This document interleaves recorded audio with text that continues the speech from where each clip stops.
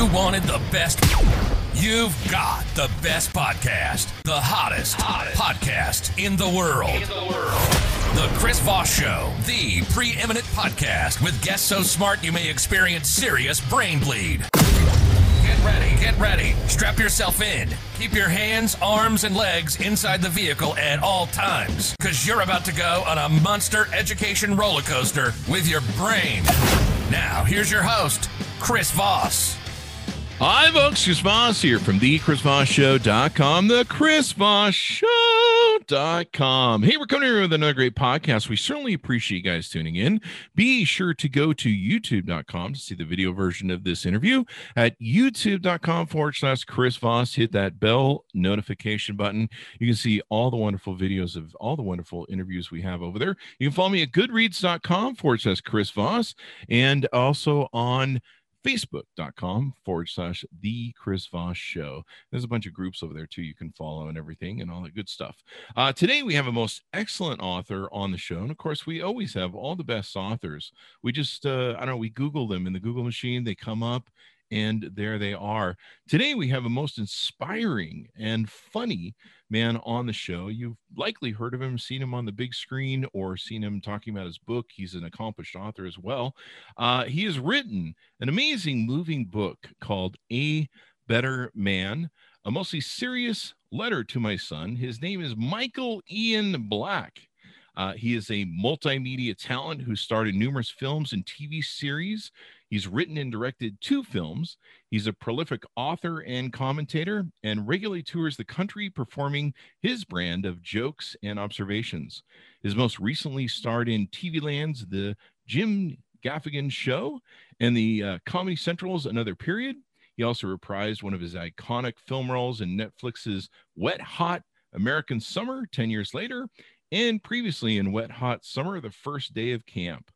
His third stand-up comedy special, Noted Expert, was released on Epix, and he's authored 11 books. Welcome to the show, Michael. How are you? I'm super. Hi, Chris. Super. You gotta love it. So, Michael, give us your plugs so people can find you on the interwebs. I live on Twitter, so at Michael Ian Black on Twitter. I spend too much time there. I think we all do. It's unhealthy. What I do is unhealthy on Twitter. There you go. Well, have you gotten on TikTok yet? It's even worse. No, I feel like I've aged out of TikTok. My understanding is that once you're over 40, you're not even allowed on there. Like they look at the crow's lines around your eyes, and if you have them, you're not allowed on TikTok.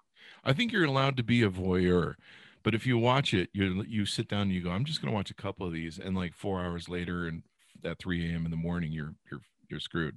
Yeah, I don't need any more of that in my life. I have too much scrolling that I do already. I don't need to add another app. Well, we're in for some interesting times in the next week or the next couple months, if you will, and God knows which way it's going to go. But you've written this amazing, beautiful, moving, epic book, in my opinion. And let's talk about what motivated you want to write this book. Sure. So as you said, it's called A Better Man, a mostly serious letter to my son. And I have 2 kids, a son and a daughter. My son, who's older, was entering his senior year of high school, about to go to college. And the immediate event that motivated it was the Marjorie Stoneman Douglas shooting in Parkland, Florida. I've been paying a lot of attention to gun violence since Sandy Hook, which happened when my kids were in elementary school and happened about half a dozen miles from my house. And when Marjorie Stoneman happened, I just felt like people weren't talking about something really obvious. And it wasn't even something I'd really noticed before, or at least thought about in any deep way, which is, why is it that it's always boys and young men pulling the trigger on these crimes? And that question led me to writing this book for my son, who was about to leave home. And give us an overview, like a big picture of what the book is about, and then we'll get into some of the weeds of it. It's about reflecting on what I've learned about being a man, some lessons that I hope he will take as he enters adulthood. And it's also, there's a little bit of history in there, a little bit of sociology in there. And believe me, I'm not an expert in anything, but I felt like I needed to at least paint a broad enough picture so that people understood where I was coming from. So that, necessitated a lot of research and reading and trying to understand stuff that I'm not really qualified to understand, but I did my best. I think you did an extraordinary job. You could even name this a handbook for being a man in today's times. I was really moved by it. Cried in a few different places, honestly. I'll admit to it. I don't have children, but especially where the book opens with the shooting at the elementary school years ago. I forget the name of it. For some reason, it escapes me. Yep. And you sent your kids off to school that day, and you see this on TV. It's just a moving opening to the book. But you go through a lot of unpacking of manhood, what it means to be a man. It's a beautiful thing that you've written to your son, and also the thing it got into me too was you talking about your relationships with your parents, your father, and everything else. And it's almost like an instruction manual on how to be a man in today's times, or at least that's kind of how it came across to me, if you will. Well, that's generous, and I appreciate that very much. I wouldn't phrase it that way myself, only because I don't think I have all the answers. Like I'm just trying to work this through like everybody else. So, to say an instruction manual sort of implies that I know what the hell I'm talking about, and I don't. These are just questions that I'm trying to create a satisfactory answer to for myself and for my son. I guess you can certainly read it as there's advice in there, but it's advice that, I often fall short of taking myself. Like, when it's called A Better Man, but that's not, that's as much addressed to me as anybody else. Like I'm trying to be better too. Yeah. Because most of the time I suck. I think we all kind of are on that pathway. I mean, life comes without a manual, and we're all just trying to be better, like you say. Mm-hmm. We're just trying to suck less, I suppose. Yep. That's all I'm doing every day. Just suck a little bit less. That's my goal. And most days I don't succeed, by the way. That's my goal on my chart, my board. Your vision board? My vision board. Less. Don't suck. Which is unlike some other people's vision board that walk the avenues or something. I don't know. What that means. Yeah, I mean, there certainly seem to be vision boards out there that seem to say suck a lot more. And those people seem to be pretty successful at it. I mean, you got to have an OnlyFans account today. I don't know if you've opened one, but I'm still working on getting mine open. But, that seems to be the thing these days. But one of the things I really loved, there's a lot of stuff that I really loved about the book. A lot of it in you discussing your issues with parents and your father's relationship with you and stuff brought back a lot of my stuff in what were in there. And it opens with, you talk about the Parkland shooter in interrogation. I watched the same interrogation. I sat there for hours, just compelled, sometimes jumping through it, just trying to figure out what sort of guy this was. And I've kind of gone through the same thing with my nephew, where he's going into the world, and, he's having trouble navigating it because of what's going on with, toxic masculinity and Black Lives Matter and addressing all these different issues. And you really try and unpack them in the book as best you can and give him the best value of your advice. And I was just really struck by that. I mean, how hard was it for you to sit down and write this and go through all the different details and research that you want to do, or how long did it take too? Well, I wrote it fairly quickly for me. I mean, I'm not a very fast writer in general, but for me, it was a fairly quick book to write. It was still like 4 months overdue. I passed my deadline, but it was hard. I mean, all writing is hard. Like that's the first thing. The second thing is these particular topics were especially hard because, for one, like I said, like I'm not an expert in any of this stuff, and I don't pretend to be. And then it was trying to take complicated subjects and synthesize them to a way that I could understand, first of all, and explain second of all, and third of all, not sound like I'm preaching. Like I was really trying to do my best to not sound sanctimonious or like I was any better than anybody else. I was trying to be compassionate towards people, even people with whom I disagree. I was trying really hard not to cast too much blame anywhere, but just to kind of present an overview of where I think we are and hopefully nudge us towards where I'd like us to go. Mm-hmm. I love how you broke down and talk about masculinity and everything else. One of the sayings you had in the book, the measure of a man is our utility. And you really talk about how where manhood is at, the issues that it has. Do you want to talk about that a little bit more? Sure. What I meant by saying the measure of man is his utility is we generally think about men as kind of creatures that do things. We are utilized. We hunt and we build stuff and we defend and we're there to make money. Like our roles in the culture are kind of proscribed along those ways. The question to a man in general is, what can you do for me? And a man's answer is sort of his life. And that's all great. Like, I do think that's really important for men and women. But for men, I think it's important to start thinking of ourselves in broader terms than that. We can't just define ourselves by what we provide or what our success is, or conversely, we can't think of ourselves as failures if, for example, we don't make as much money as the guy down the street. We're more than what we do, and we're more than what we make with our hands.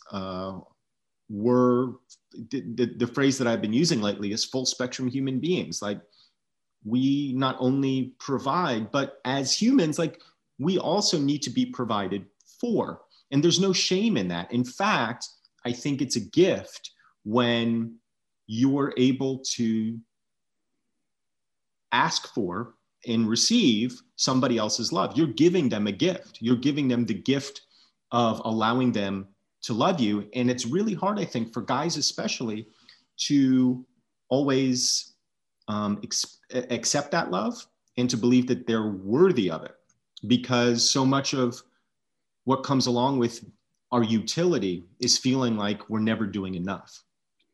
Yeah.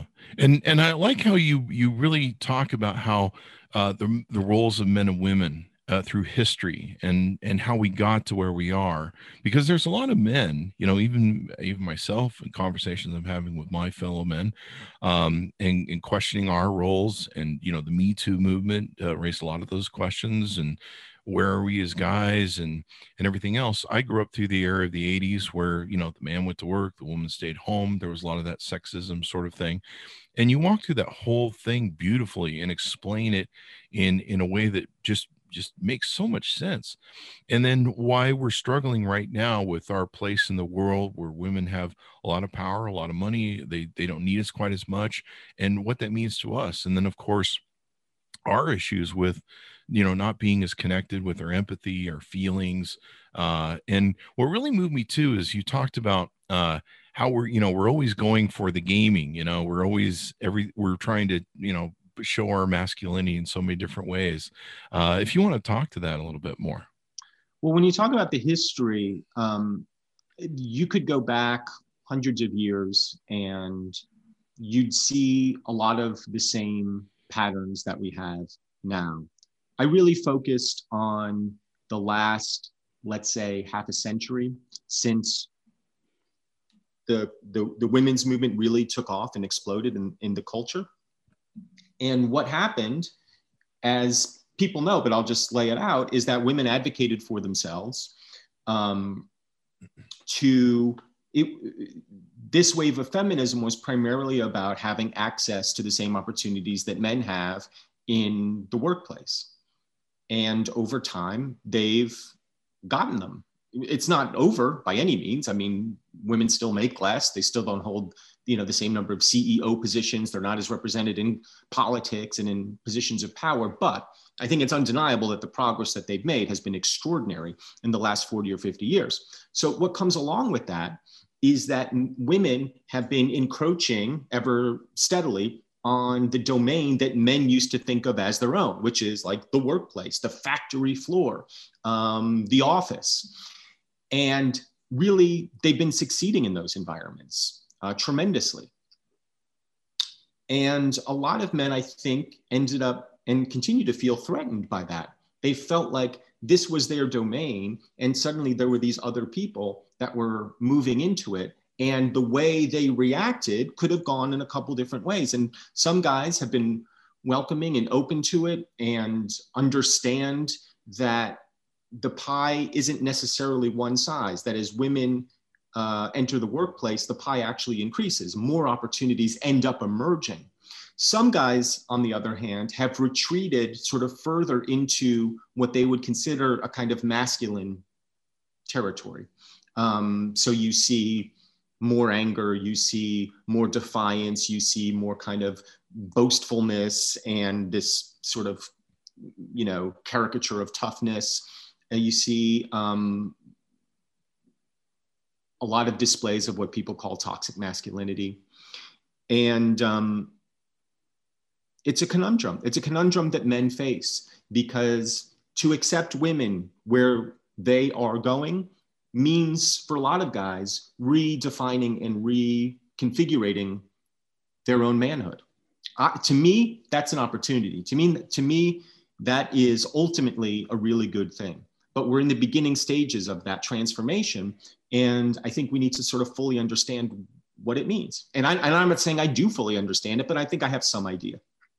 I love how you unpack toxic masculinity and some of these different issues in the book, because everyone's trying to feel their way through it. And I think, and you talk about this in the book, one of the issues that we have as men is, you know, we've been kind of raised to be cut off from our feelings, cut off from empathy. And, you know, we kind of have this whole sort of, we're raised as warriors. You know, one of the cyclical things you talk about in the book is how we're men raised to war, that go to war, that raise boys to go to war, and we seem to have been perpetuating cycle.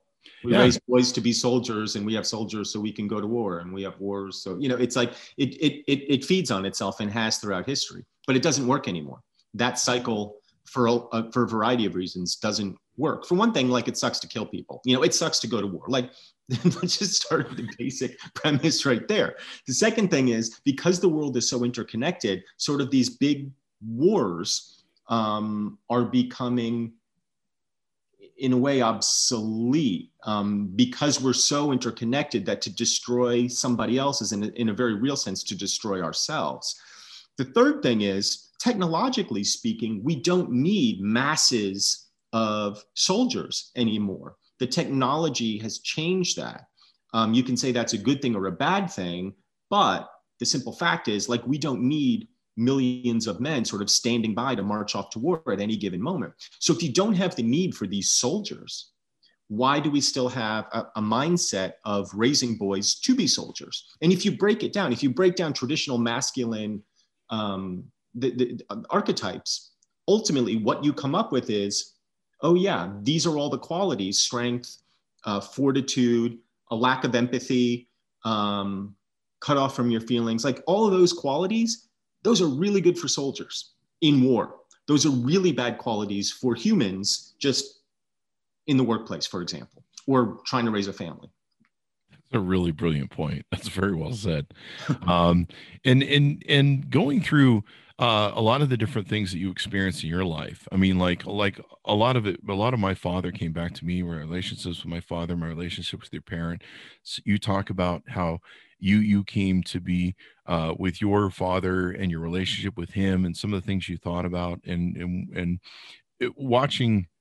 seeing you go through that in the book, you know, brought back a lot of that to me. You grew up with two mothers, which gave you an extraordinary experience of balance that a lot of people don't have. And I think that was something that I think having those two different experiences gave you a lot more insight into I don't know, the whole nature of growing up as a child, the expectations, the limitations of parents. And then in the book, you're talking about what you're going through as a parent, what you're seeing in your children, and then your relationship with your wife and your hopes, your dreams, what you want for them, what goes through. It was very beautifully put together as you go through the whole book. And yeah, and you don't come across as like you're too knowledgeable or like this is the way it is. It's a very it gives you the thought process of going, here's my advice, here's what to do, here's the topics as I go through them. And you're just left going, really thinking through these things, weighing them through not only your experience in the book, but coming out the other side. How did your son receive it? I'm curious. Oh, he hasn't read it. Are you kidding me? Are you kidding me? Why would he read a book that I wrote?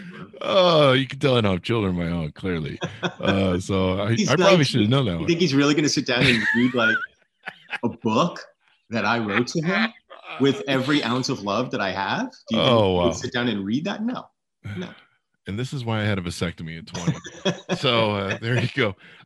One thing I liked about, there were some different concepts you wrote about the book. Bullets are world enders. And I really love the saying at that. You talk about different emotional intelligence, personal anger and sarcasm, conflict internal, some of the different catharsises you went through. What were some of the hardest things for you to talk about in the book, to cover and speak to? I've written about my dad before, but it's never easy because he died when I was young. He died when I was 12, and I write about that. And I guess it was the defining moment of my life. And I guess it continues to be 38 years now after the fact. Yeah, every death is a world ender, and you're ending, somebody's world literally ends, and then the people around them, like their worlds change and shift. And in some cases end. Certainly my childhood felt like it ended in that moment. And it's hard to write about him because there's so much unresolved that I have. I'm so many unresolved feelings, and he was a good guy. He was a really sweet, kind, gentle man, but I don't think he was a particularly good father, at least in the sense that he didn't really know how to talk to his children. He didn't know how to relate to his children. He certainly never hugged us or told us he loved us. And it wasn't like I doubted that he loved me. I didn't. But I remember feeling really acutely that I needed to hear the words, that was important to me. And not having that left me feeling a little stung, particularly because he died when I was so young, and he died at a time when I was just getting to an age when I started to feel like I could begin to talk to him and begin to kind of get to know him a little bit as a person instead of just as a dad, as a guy who seemed larger than life. But he was a product of his own upbringing and his own circumstances. He grew up in Queens in the 1950s and early 60s, and his dad was a cop, and I don't think was particularly emotive. In fact, I know he wasn't. His father would, when he got angry, would do what a lot of guys do, including myself, which is descend into a kind of stony silence. And my aunt said it could last for weeks, if he was unhappy about something, and it would just chill the whole household. And, my dad grew up in that environment. My dad, I think, was somebody who never quite felt totally at home in his own skin. I think he was a kind of shy and retiring and sensitive guy who was brought up not to be any of those things. And I think that was probably hard for him. So writing about him and understanding him better, was maybe the hardest part emotionally. there was other stuff, you know, trying to explain things was really hard, just sort of from a writing point of view, but just, you know, having this conversation with my dad, a conversation that I never had in real life, and a conversation I continue to have with him, you know, that was the hardest part, but also I think maybe the best part for me. That's very moving, man. I had similar, I don't know if I call them similar, but similar issues to my father. He was very emotionally detached, narcissist. He really wasn't, he really had a hard time just connecting with us. And there was a lot of, how would you say? There was a lot of abuse. My dad had a temper. And one of the things you talk about in the book too is how sometimes as men, we're hard on our kids, or we use violence because we're trying to prepare our children for the world and how ugly and mean and violent the world is. And that really impacted me when you brought that up, and just the thing of it, and how sometimes I've used that. You talk about in the book about how we measure each other up as guys, and sometimes we abuse each other because you know, we're just trying to toughen each other up for all this stuff. Do you want to talk a little bit about that? Yeah, it was something that I didn't fully understand before I started writing this book, and maybe there's psychologists out there who will disagree with this assessment, but it makes a lot of sense to me. I was talking to somebody on Twitter, a follower reached out to me. I don't remember why she did, but maybe she'd seen me talk or something about this subject. And she talked about how her father, who'd been a football player and had 2 daughters and a son, was really gentle with the daughters, but really physically and verbally abusive to the son. And she couldn't really reconcile that. And the dad, you know, what she ultimately came to is that he wanted the son to be something he wasn't, and that his abuse didn't stem from a lack of love. If anything, the opposite might have been true, that he loved his son enough, and this is going to sound crazy, because it is crazy, it's a crazy mindset, but I think there's something to it. He loved his son enough to hurt him because he felt like it was better for him to hurt him than for the world to hurt him. Mm-hmm. I've heard a lot of fathers reflect that idea, that if you think I'm tough on you, wait till you get out into the world. And it's a really corrosive way of thinking, because your job, I think, as a dad, isn't to beat the shit out of your kid because the world's going to do it worse. Your job as a dad is to support and love your son so that when the world does beat the shit out of him, he knows that he's valued, that he's loved, that there's a place of safety and comfort for him to retreat to. But in a weird way, like I felt like I understood the mentality for the first time talking to this woman. And I think there's a lot of truth to it. I think there is too. I would agree with you. In fact, I've read some stuff on psychology, and I'm no professional, but they say, you know, the reason women are such coddlers of, you know, they're when you fall and skin your knee, you know, you run to mom. Mom's like, "I'll make it better," and give you a big hug, and dad's like, "Suck it up. That's life. You know, life isn't fair." You know, dad is trying to prepare you for the thing, but sometimes the way dad executes it, you know, when I gave my father's eulogy, there was a line that I kept using that, you know, he did the best he could with what he had. And I like, yeah, you talk about with your father and the lineage of your parents. The same thing with mine. You know, he came from a tougher age, and you kind of had to look that they did the best they could with what they had, and they were trying, and they loved us, even though maybe they weren't good at saying, "Hey, I love you, man." Mm-hmm. But you know, they went through all that and stuff, and I think you do a really beautiful job in the book of explaining that. Hopefully your son will read it someday. I don't know, but you're going to inspire. We joke that it'll be one of the first books he reads after I die. Like that'll he'll just crack it right open right after I'm dead and run through it. Isn't it interesting how we go through this as men? And you talk a little bit about in the book how we're not alone. We're not these islands, and we are the products of the men that came before us. Um, isn't it interesting how we go through these cathartic sort of things after we've lost our fathers and the roles, and we question the men who came before us, we're kind of lost there at always trying to find out who we are, whether we become maybe a better man than our fathers or not, or how we measured up in some way. Isn't it interesting how that works out? I think it's inevitable. I think it's a product of just time.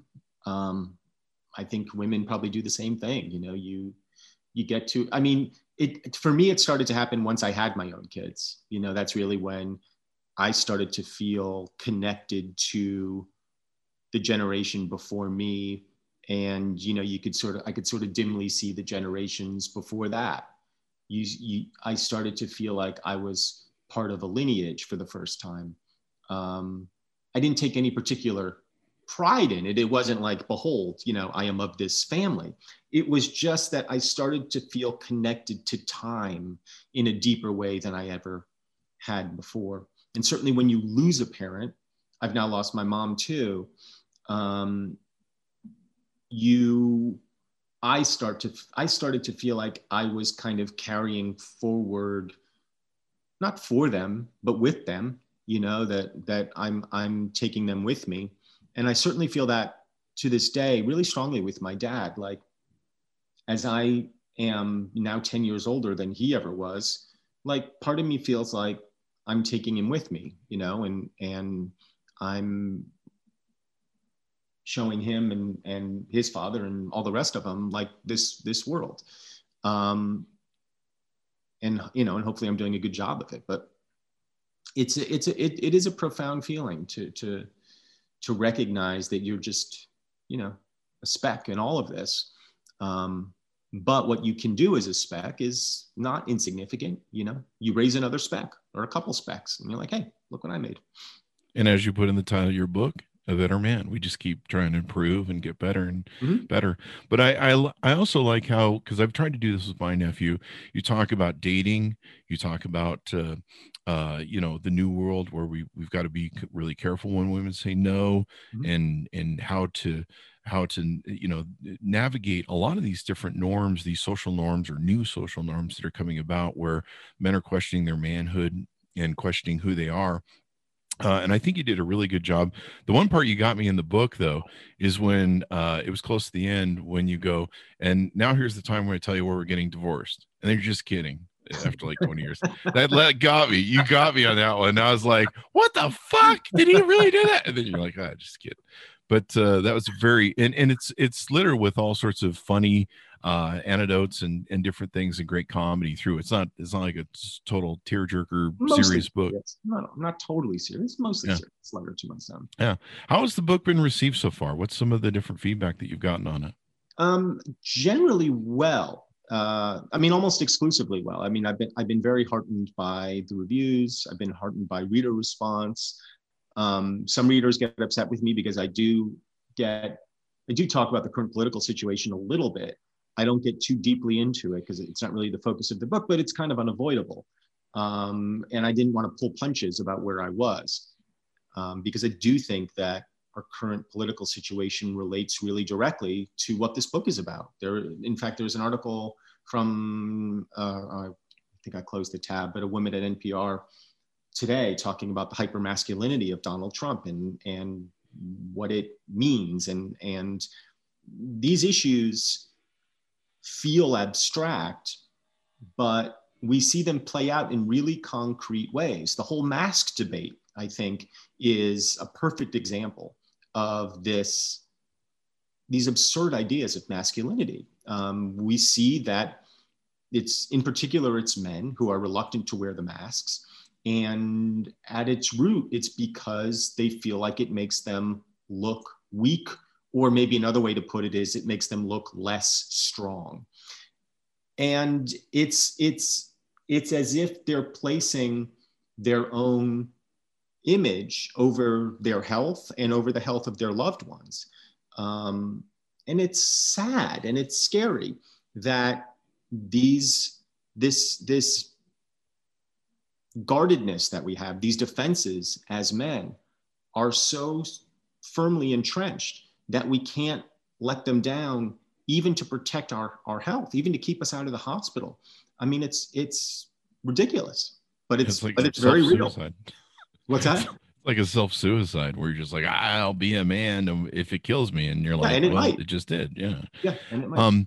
And I think you really put your finger in the pulse of it. I know you don't want to get too political, but a lot of what stems out of these last 4 to 5 years are what we're going on with a lot of manhood issues, manhood issues about jobs, about work, about their contribution to the family, about the value we see in ourselves. And that was one of the things I really enjoyed about the book as well, was you talk about how men value themselves and what we put into. And one great example is you talk about how we really go to games and we play games like I do, but I'm Modern Warfare, Call of Duty, I really have an affinity to do that. And sometimes I sit around and go, what really drives me to fucking do this like all the time? Like, what the hell am I doing? And I really should do something else. But you talk about some of that. In fact, I think you talked about a guy who's like a top Scrabble player. And I didn't even know until then there was like a Scrabble tournament sort of thing. Oh yeah. That's a big thing. Yeah. And a lot of these guys, or one of these gentlemen you speak of, doesn't have much of a life, seems to not have much success with relationship wise or business wise, but he wins at Scrabble. And it's kind of interesting how you talk about how our minds play that game with us as men, and we lose out and we leave a lot of that out of our lives that don't complete us or fill us out. And it really makes you question, okay, well, we really need to expand the concept of man and the idea of man and who we are as men. And that was one of the things I really enjoyed about the book, because you leave a lot to what we have to think about. Well, we are raised in a hyper-competitive environment. Everything that we're sort of trained to do as men from a young age is towards competition and success and winning, however you define it.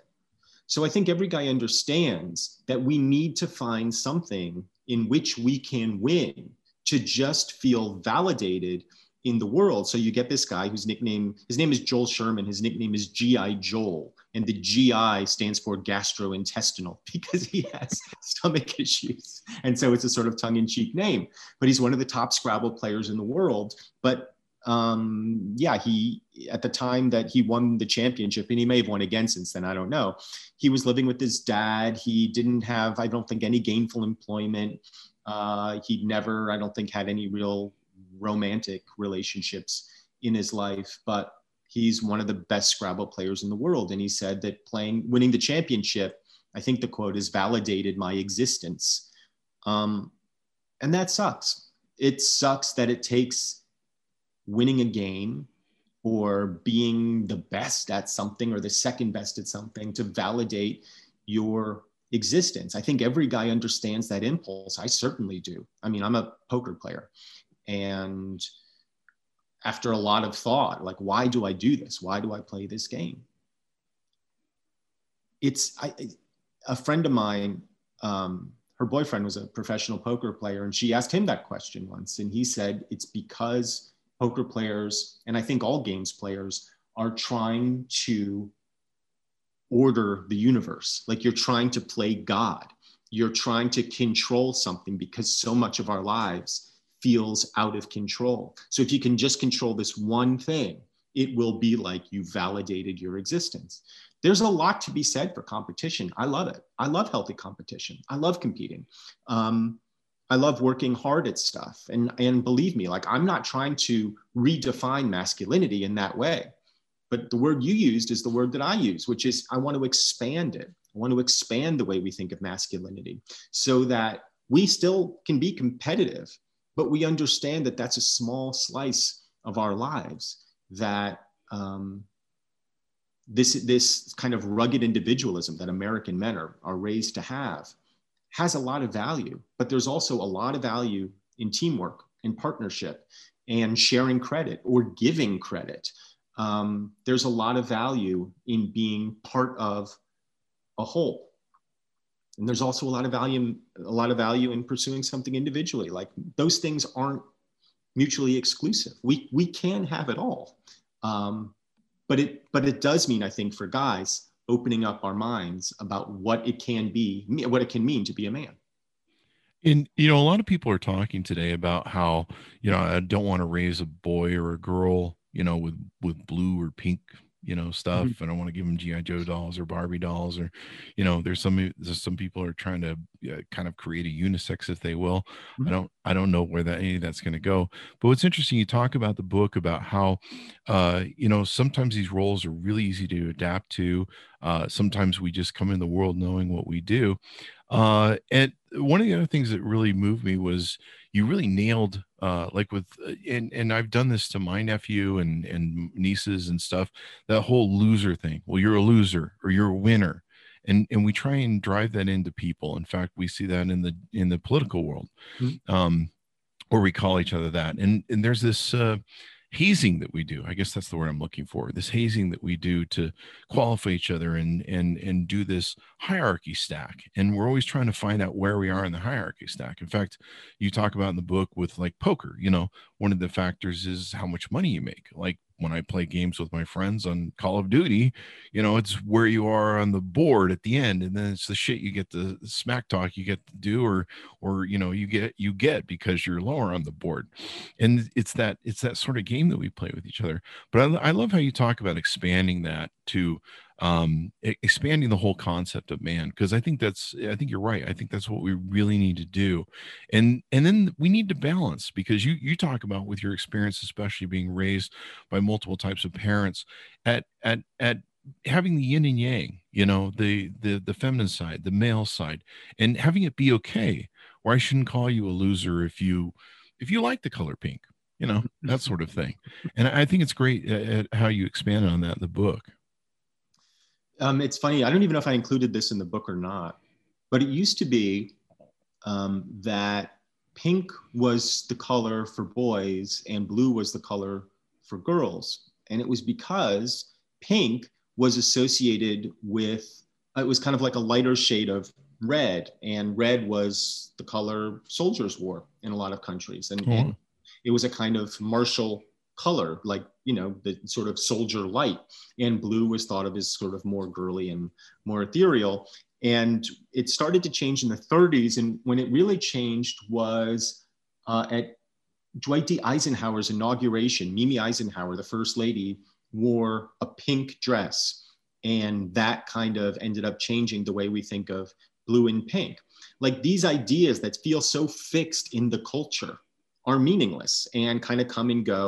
One standard of masculinity, even in like the 1700s, used to be the very kind of like lithe, thin, lean, kind of philosopher warrior. You think about like Lafayette or somebody like that. Even Washington, he was big, he was tall, but he wasn't like that physically imposing. Like, those ideas shift over time. And like the bigger guys, the brawny guys, were thought of as like kind of dumb brutes because they worked with their hands all day, where, the more masculine guys from the Enlightenment fought with their brains, and somebody like James Madison, who was tiny. I don't think people questioned his masculinity. You know what I mean? These ideas that we have that feel so fixed aren't. They change over time. Our roles in the culture change over time to a certain extent. There's no reason why our role in the culture right now can't change. It needs to change. And it needs to change for pragmatic reasons. It's not only that we are doing shitty things, and we do shitty things as guys. That's sort of unquestionable.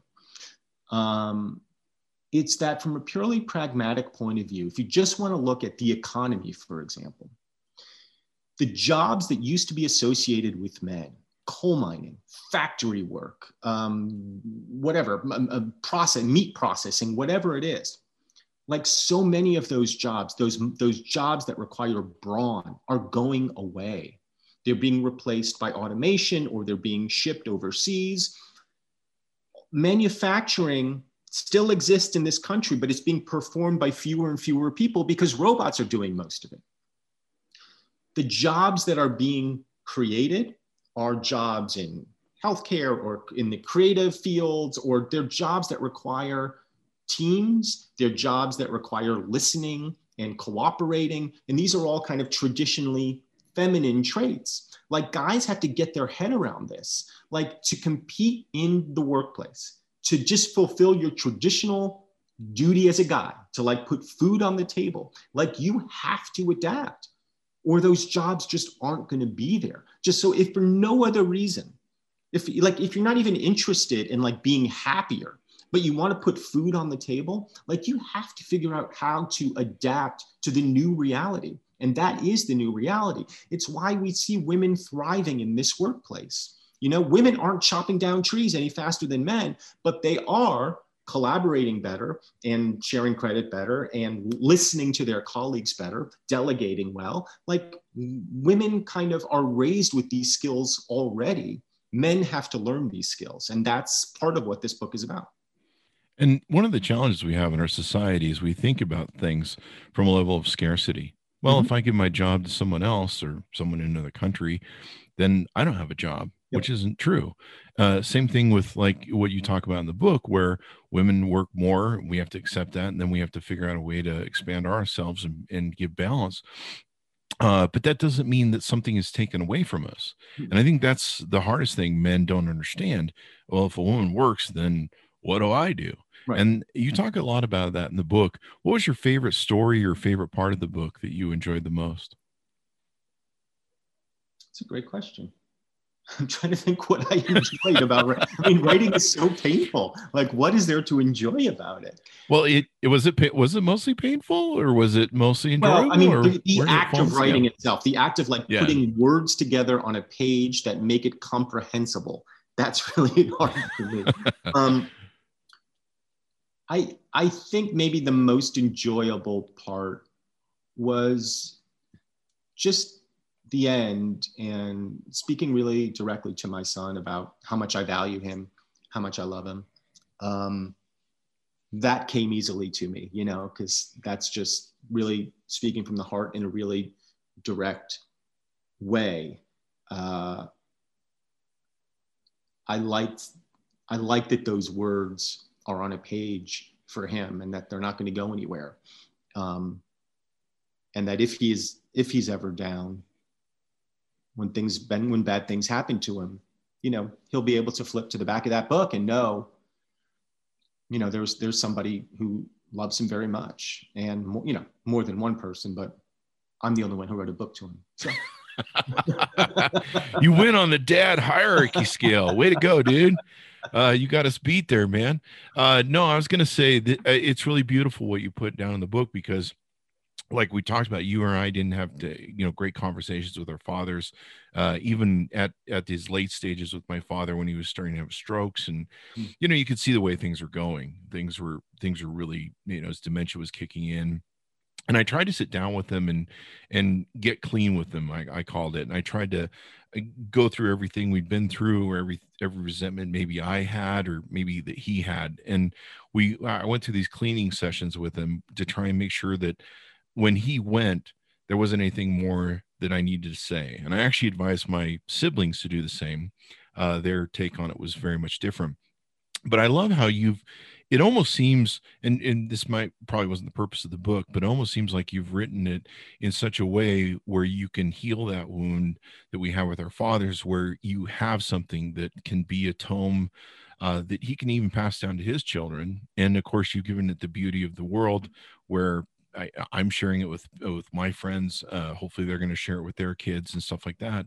But you've given him a tome where here's the conversation that I never had with my father, wasn't able to have with my father, or maybe the things that I missed having with my father that are important to you, and I can pass it down to you. Is that a good analogy? And I also think your image of a cleaning session is good. I mean, I feel like I maybe had that with my dad in writing this book. I was lucky that I was able to do that with my mom. I wrote a book a few years ago My mom was sick, and I interviewed her extensively for the book.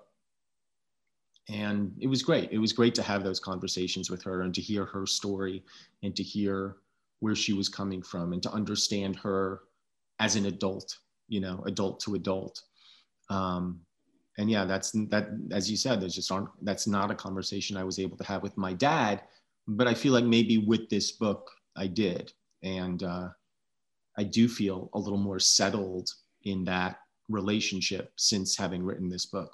Isn't that beautiful, the catharsis of how that works? Mm-hmm. You're writing to one person, but you're resolving your own issues and going through it and working through it and everything else. It's like a as psychology I was writing lesson. it, I knew, you know, it dawned on me as I was writing this book that I wasn't just writing it to my son, I was also writing it to my dad. It took me a little bit to understand that, but it's absolutely true. What an incredible journey, man. Anything more we want to talk about your book? We could probably go through this forever, but No. we want people to go buy the book, so I don't want to give them too many secrets away. Yeah. No, I hope people give it a look and enjoy it. I think people will too. It's a beautiful book. It's a moving book. Like I say, it made me cry in a few different places. Part of it was, you know, just going through your catharsis and then thinking about my relationship with my father. I don't have kids, but and I have a lot of friends that are fathers, and I kind of go through their experiences with them and what they share. But reading about you raising children and going through your children, your thoughts about bringing your family home on the first day, and stuff was really moving. It was really beautiful, and it gave me an insight, especially getting married and different things. I just want to commend you. You did a really beautiful job of that. And for someone who's never been through that experience, I sat and thought, people that have been through the experience are going to be touched and moved even more.